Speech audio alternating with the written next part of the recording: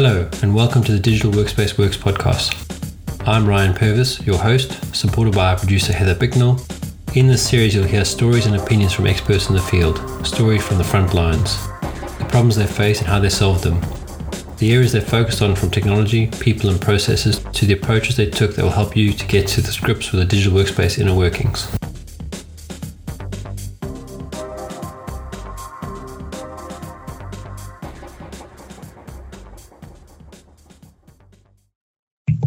How's it? How are you? Good. Fine. How are you? Yeah, not too bad. Thanks. I got a different angle on you today. Yeah, I started using my laptop as a second screen, but I don't really have room for it on my current desk. But once I get my new standing desk set up, it won't be so odd.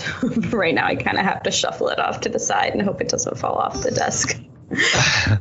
When are you expecting your new standing desk? So I've gotten most of the pieces delivered this week. So it requires a little bit of assembly. So doing that this weekend, but super excited to start experiencing that. Yeah, I remember my foray into the standing desk. I had to build it twice. Because the instructions are the one that I bought, everything came with in one pack. And the thing is very heavy.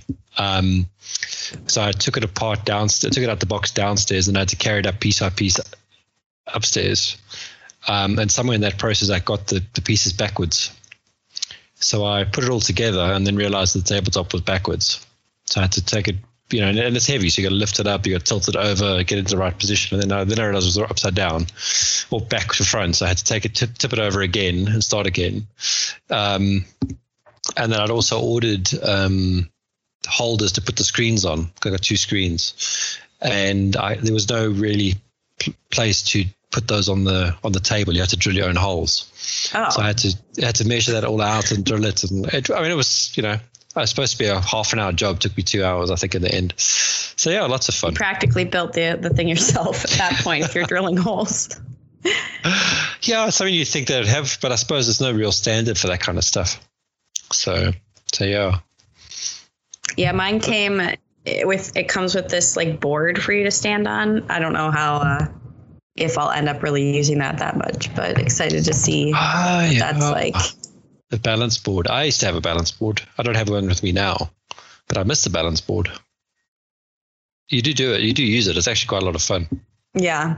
Yeah, I think I'm just so tired of sitting in the same position all the time. So I know by standing, I'm naturally going to be fidgeting, and, you can't your legs will get tired. So excited to switch it up. Have you got carpets or? No, hardwood. Then you need to get a mat to stand on.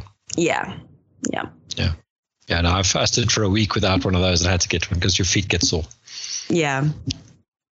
That, finally renovating the home office after nearly a year of work from home. But that's how it goes. I'm really slow to make purchases, and especially big ones like that.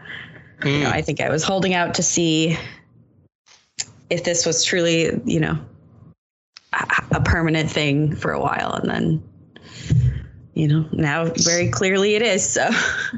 Well, yeah, and you guys have had a lot of snow as well. So it makes sense for you to have a good setup at home. Yeah, it's hard to get outside for activity. So anything I can do inside to move a little bit more, I need to do right now. Oh, good stuff. Good stuff. Exciting. It's all exciting. I just wanted to get my links up that I sent you.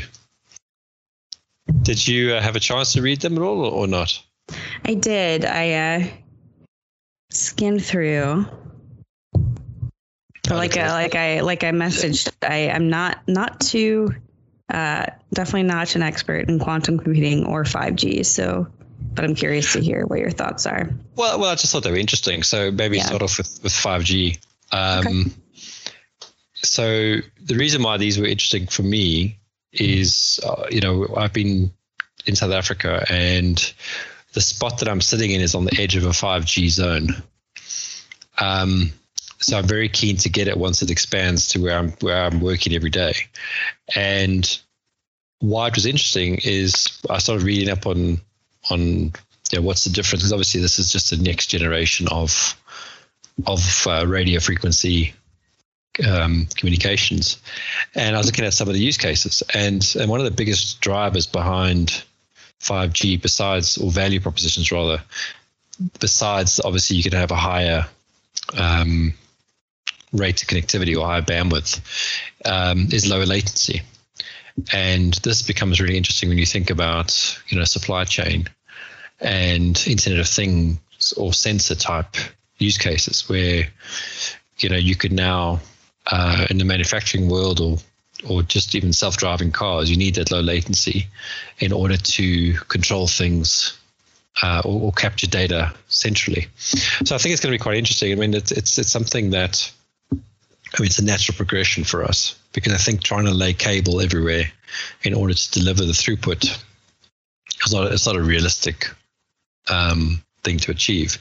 But having something like this, 5G being radio frequency, will really be game changing. And with us all working distributed, for the most part, we're in open spaces. In a factory, you'd have issues with radio signals, but in all these houses, you don't need to lay cable to all these houses. It can all just be on the same spectrum. I think it's going to be quite fascinating and quite a big boon when it comes out. What is the 5G timeline like? What are they saying it's really going to be? Yeah, going to be here. I think various countries, let's look at it at that level, are rolling it out already. And there'll obviously be companies, telecommunication companies inside that are rolling out things. I think what slowed it down is obviously COVID to an extent. So you might have, we probably would have seen it already. I know UK, I think had sort of said end of last year you'd have 5G in the major metropolitan areas. And then South Africa's got it, that tells me that it's been pretty close to being rolled out, because, there's usually a lag of sort of 4 to 6 months. So I don't know, any time now we should have it all rolled out and everyone can use it. But I think it's been slowed down by COVID. So let's say end of this year, everywhere, or in the next 2 years at least. But that's pretty short term anyway. Mm-hmm. But then to a certain extent, you need devices that are capable of using it, right? Yeah. So here we've got a provider called Rain, and they actually rent you it's just another wireless unit that you plug into the wall and it captures the signal. So, most new phones and new tablets and that would have 5G chips already. So I think the iPhone 12 does already, and the Samsung equivalent has already. So it's not a big switch over for you as a consumer, provided you got a newish device.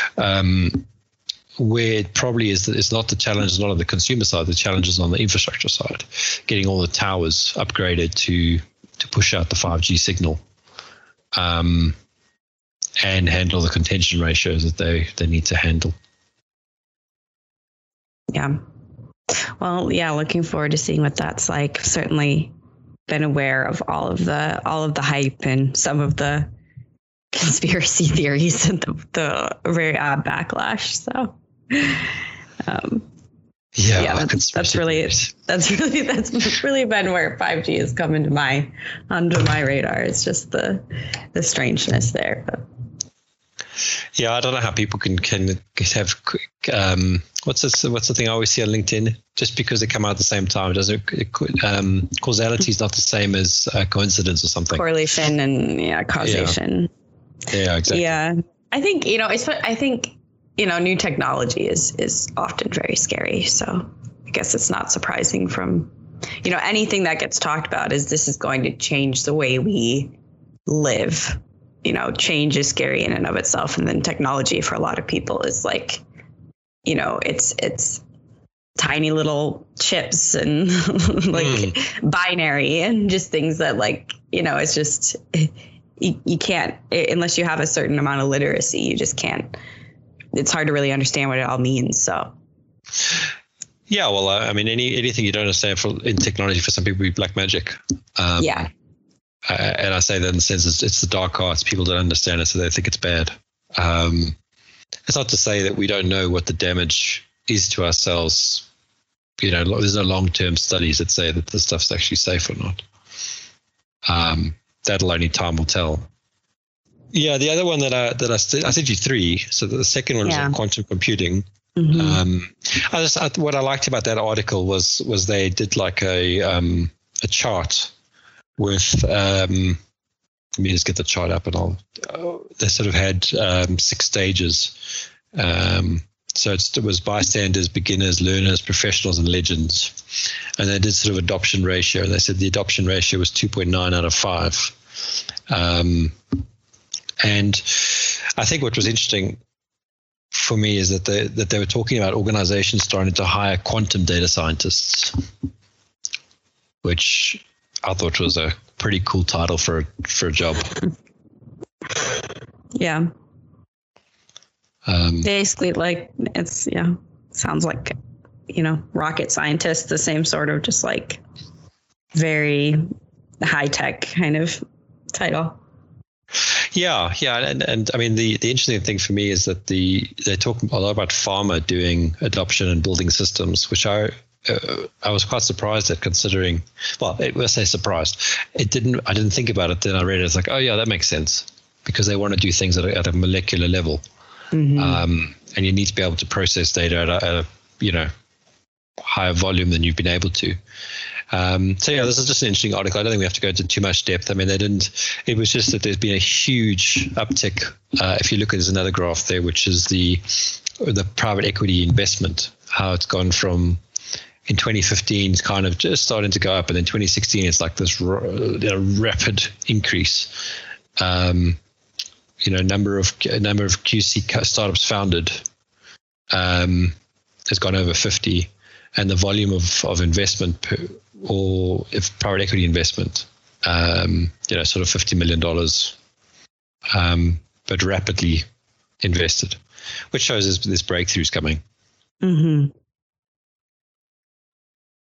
Wasn't Microsoft? There's some Microsoft quantum computing thing that they had announced and then had to sort of take back a bit. Does that ring a bell?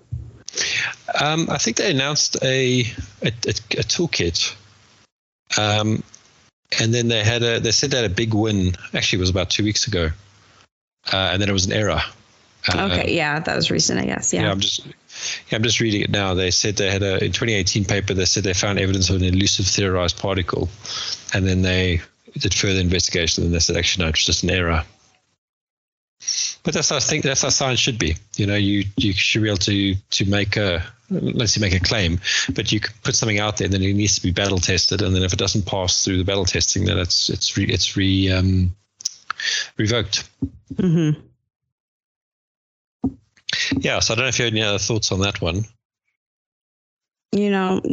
Not particularly. I guess my understanding of quantum computing is just really, for the most part, like, it's very rudimentary, like computing in 3D, like very, very strong computers and, computation beyond our wildest dreams, basically, is my understanding. So it is interesting to see sort of more talk of that being applied. And I guess I'd be interested to really know more about use cases for that kind of a thing. Yeah, I mean, the only one that really resonated to me was the molecular level analysis work they were doing, which would, especially now, would make a lot of sense to us. Yeah. But beyond that, I mean, I read a book on quantum computing years ago, and I'll be honest, not much of it really resonated or made sense to me.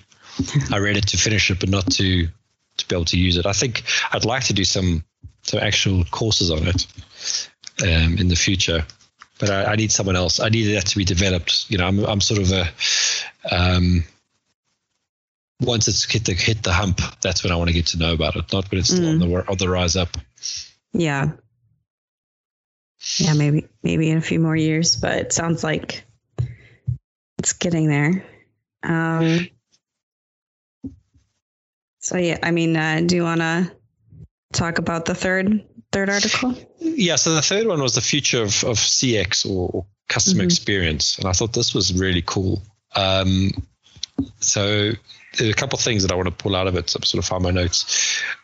So one was the use of surveys and how lowly or low the response rates were to surveys, sort of less than 7%, but survey can generally be a good way to capture information. But what they were saying is that this is not the way to do it, which we've known for years. And there's a big drive here for, what they talk about is that there's the 4 flaws, which was limited, they're reactive, they're ambiguous, and they're unfocused, which, if you think about all the bad surveys you get asked to fill in, I mean, how many times do you actually fill them in? Unless they only ask you like one question, then you might just do it, or even 2. But what I liked about what they talked about is how telemetry was being used to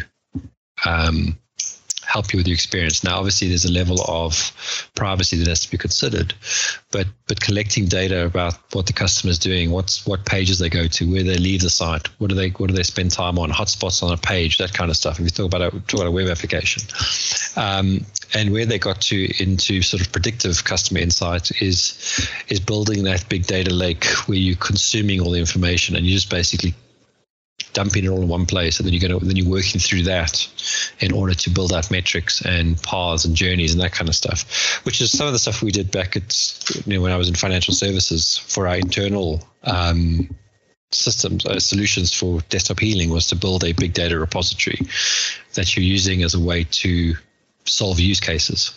So they go through that at a good level. They talk about a customer level data lake, which is in this case customer, financial, and operational data, but it'll depend on what your use cases are.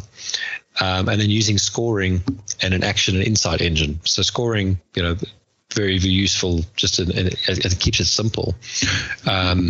But the action insight engine, that's where you want to make decisions quickly. Now, a friend of mine runs a business called Singular Decisions, and that's what they're doing. In fact, I think we should get him on to have a chat around subscriber management. So you're on a subscription to, like YouTube TV or something like that. Google TV or YouTube TV? I can't remember in the US. I think it's Google TV. Yeah, I don't know. Yeah. Or whoever it is. You got Hulu, you got Netflix, you've got whatever. And what they're doing is they're collecting the data, and they're providing, based on their experience of doing this for 20 years, they're giving you the triggers in order to keep your customer consuming, so you don't leave. But you might get a better deal. So instead of, and we used to do this with one of the providers in the UK, whenever your contract was about, when you sign a contract and you want to get out, you phone them and they give you a better deal. So let's say you're paying £100 a month, you get it locked down to 60, and then and they'll do that for like 6 months, and then when that's coming to the end, you phone them again, you say, I'm still going to leave, and then they give you another discount, and it still stays at about 60, maybe it's 59, and you just keep it at that low rate the whole way through. So you always feel like you're benefiting. Meanwhile, you're still paying them. And for them, it's just about keeping this amount of people consuming the whole time. So this sort of article made me think specifically around what Singular Decisions is doing, because that's what it's about, is using data to make good decisions. And then the last thing, which is a really nice thing at the end of the document, is to say how to turn your data into insight and action, because that's sort of the one of the challenges you have with data is everyone wants a dashboard. But the dashboard is almost too late. You don't just want to see your data. You actually want to see what's been done with your data, and that should be what's visualized on your dashboard. So yeah, nice document. There's about 4 steps to actionable insight. The transformation of data into insight and action. And we'll put the links in there for people to read. But I thought it was really cool.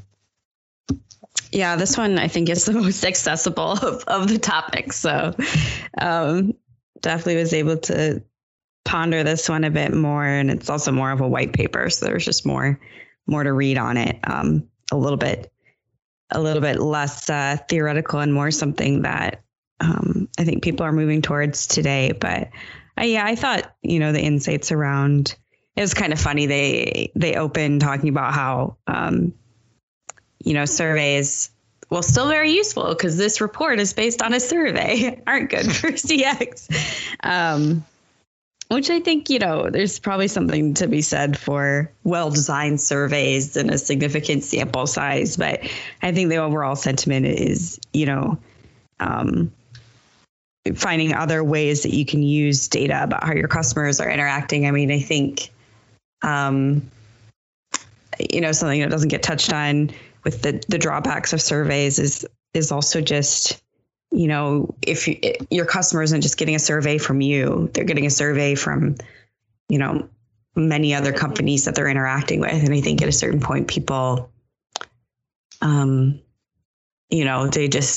still need to live their lives and do their jobs and can't, a lot of surveys take some time to respond to. So being able to, make decisions based on their passive activity is very appealing. And I have some experience with a little bit of this kind of technology to see sort of predictive behavior based off of online and web activity. And it is interesting. So I'd be curious what sort of vendors are filling this space today. That's something that they don't quite get to, if it's mostly sort of like you were doing, internal teams building these models themselves based on the data that they have. Yeah, I think it's sort of the gap where you're going to have a system integrator filling the gap. So you'll have products that exist or tools you can use. When we did it, we used Informatica with SQL backend to begin with, and then we looked at Greenplum for the big data stuff. Nowadays, you could probably put all the stuff together using, something that's hosted in Azure or AWS, using Kafka or Spark to transmit the data in and put into an event sequence and store the data in a data lake. So you can build it, 10 different ways. I don't think that's the issue. I think that the real issue is how do you got to have some IP or some contextual knowledge that helps you turn that data into something useful. So the example with Singular Decisions is they've been in the subscription business for TV for 20 years, so they know how to keep a customer happy and subscribe to the service. But now you're going to turn that into analytics that you make decisions with. And instead of having a human on the end, get involved all the time, they should be only there for the exceptions. So for example, my thing with the TV provider, when it comes to the 5th month and I'm about to phone them, I should just get a message on my phone saying, "Hey Ryan, we're going to keep you on at your same price. In fact, we've thrown in 2 extra movies or box office for you." And I don't have to phone. Because that wastes my time, and they've saved me time, and then the brand loyalty will go through the roof because they just know, they know that they've taken care of my interest, and I was going to do it anyway, and they've kept me as a loyal customer for forever. Now there might be a time that I'd still cancel, but maybe for different reasons. But you saved your economics on that are good. Yeah, I think it's interesting. I think a lot of these use cases are sort of B2C, but there are definitely B2B applications as well. And I think just the move to subscriptions for everything has made focus on CX so much more. I think in the last few years, it seems like there's been a much more active CX motion. People are recognizing the sort of the value to that more, and being able to quantify it and affect that journey more than we have in the past. But I think a lot of it does come down to more and more subscription models. You need to keep people around, so you need to focus on their experience more. Well, exactly, and that's where we should be getting out of technology, is this ability to use our brains for the right things, not just for dead work, for want of a better term. Super. So we ended up there then. Yeah, I think so. Super. Thank you for listening to today's episode. Heather Bicknell is our producer and editor. Thank you, Heather, for your hard work on this episode. Please subscribe to the series and rate us on iTunes or the Google Play Store. Follow us on Twitter @the DWW Podcast. The show notes and transcripts will be available on the website www.digitalworkspace.works. Please also visit our website, www.digitalworkspace.works, and subscribe to our newsletter. And lastly, if you found this episode useful, please share with your friends or colleagues.